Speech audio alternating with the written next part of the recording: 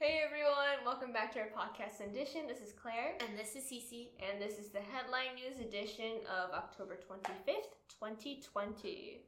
So our first story is that the Justice Department just hit Google with the biggest antitrust case since the 1990s, which is like 30 years ago. Wow.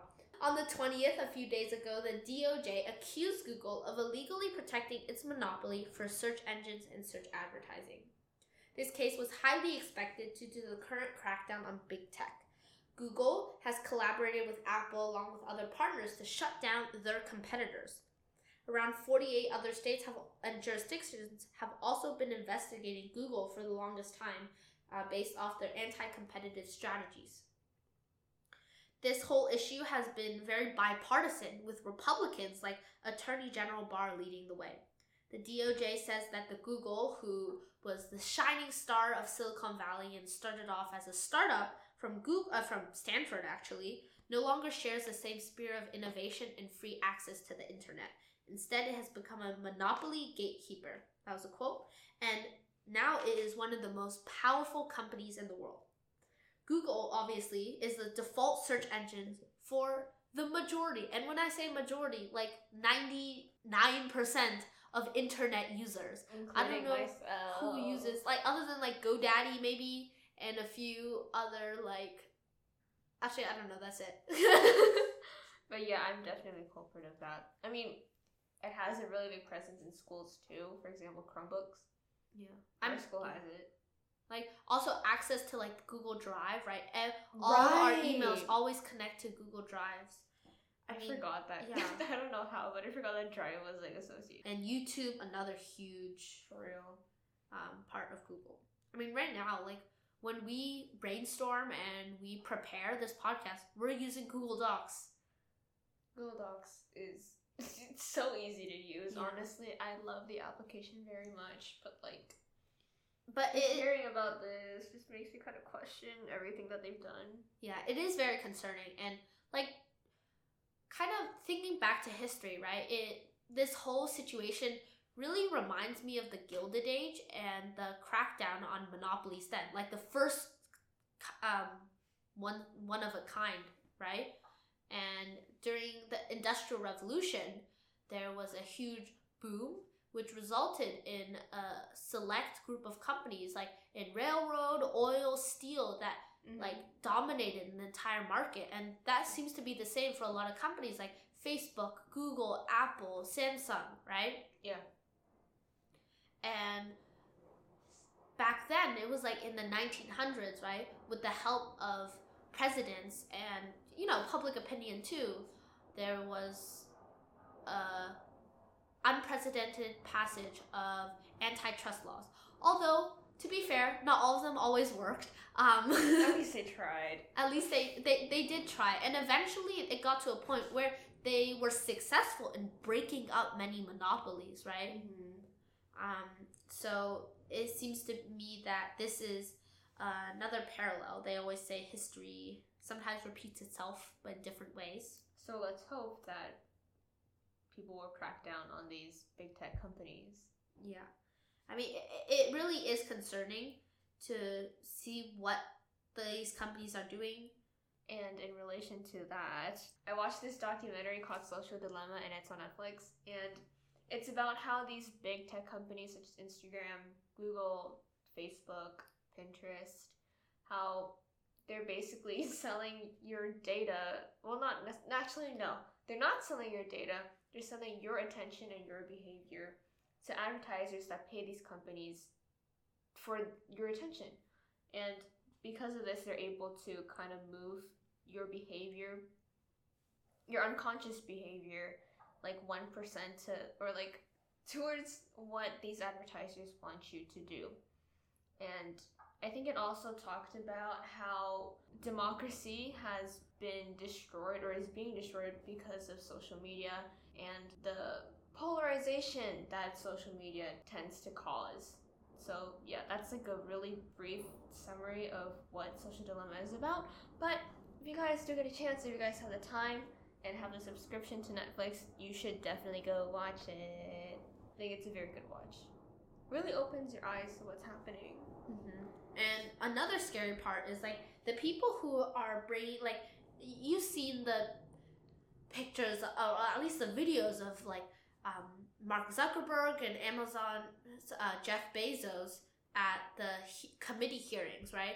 And it's really frightening to me to see like the senators and the at least the legislators on the committee being so confused about what the heck is going on. They're like, can you explain this part to me? Can you explain this part to me? I'm like, how are you going to pass laws that benefit us if you don't even understand how these things work? Exactly. We should have like maybe younger people conduct these hearings instead, so then they'll actually have a better understanding of everything that's going on, understanding of how to even use these, well, I guess, products, well, these platforms, and then they can realize how big of an issue, how big of a detriment, and how big of an impact these companies have on their users, right? Yes.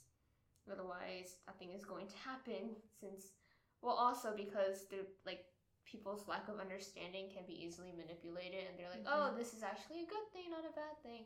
And they're like, oh, okay, then that's fine. Anyway, our next story of the day is that Purdue Pharma settled with $8.3 billion with the federal courts, but they still face challenges from the states. The infamous maker of the opioid OxyContin, Purdue Pharma, pled guilty to 3 criminal charges in relation to the opioid crisis going on. They will also be closing down the company. The money will go towards opioid treatment and rehabilitation.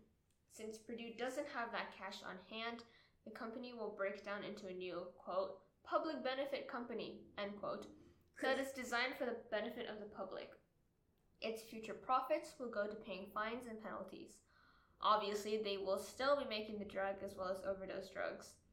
The company's plan is to make the rescue drugs and offer them at low cost to hard-hit communities. However, the DOJ also decided to have the Sackler family, which is the former owner of Purdue Pharma, to pay $225 million as penalty. But the family, as well as the current and former executives and owners, still have the possibility of facing criminal charges. Many state attorneys have contested with these deals, stating many reasons. 1. The government should not be involved in selling opioids. 2. The upfront cash needed to fight the crisis will be more readily available if sold to a private buyer. And 3. The settlement is just a facade of justice. The Sacklers should have been put in jail, and the fines and penalties have a possibility of not getting paid. Therefore, many states are possibly going to seek out investigations against the Sackler family and other employees in the future. Man, this has dragged on for the longest of times. The opioid crisis has been around. Yeah. The opioid crisis has been around for far too long, and it's surprising, but also not, how this thing has dragged on for so long already, and it's just being dealt with now. Right? Yeah. I mean, I'm pretty sure like they're making money off of this, like big sums of money off of this. So of course, I'm pretty sure like other people also are, like people who aren't even directly involved in Purdue Pharma. But I'm pretty sure other people have also been making profit off of this, which is probably why this issue hasn't been dealt with beforehand. Right? And also, like, how does this happen? Like, I mean, coming from a moral standpoint, right? They really told doctors that it was okay. Like, they really put greed and profit ahead of, like, the fact that they created a freaking crisis that killed and ruined people's lives. Exactly. Like, how do you go to sleep at night saying, oh, yeah, I'm okay with starting a drug crisis and not even accidentally, like, killing people, making them addicted to this drug? I mean, it's insane to me sometimes to think about it. Yeah. And, like you said, right? Personally, for me, I really don't think the Sackler family will lose much. Right? It's $225 million. They're not going to jail, right? And I guarantee you they have invested money into other ventures as well. They're going to be able to continue living their life as they wish, right? As long as they have the money. There's really no long-term consequential effect to them, right? Exactly. And I'm sure $225 million is only a fraction of what they've made since like the start of Purdue Pharma. Yeah, so I am really looking forward to the states pursuing these investigations. Please. And charging them. Put them in jail. Anyways, moving on. If you guys haven't noticed, this theme seems to be the Department of Justice, because our next story is about a hearing for a rape claim defamation case against Trump that fell through because of the DOJ.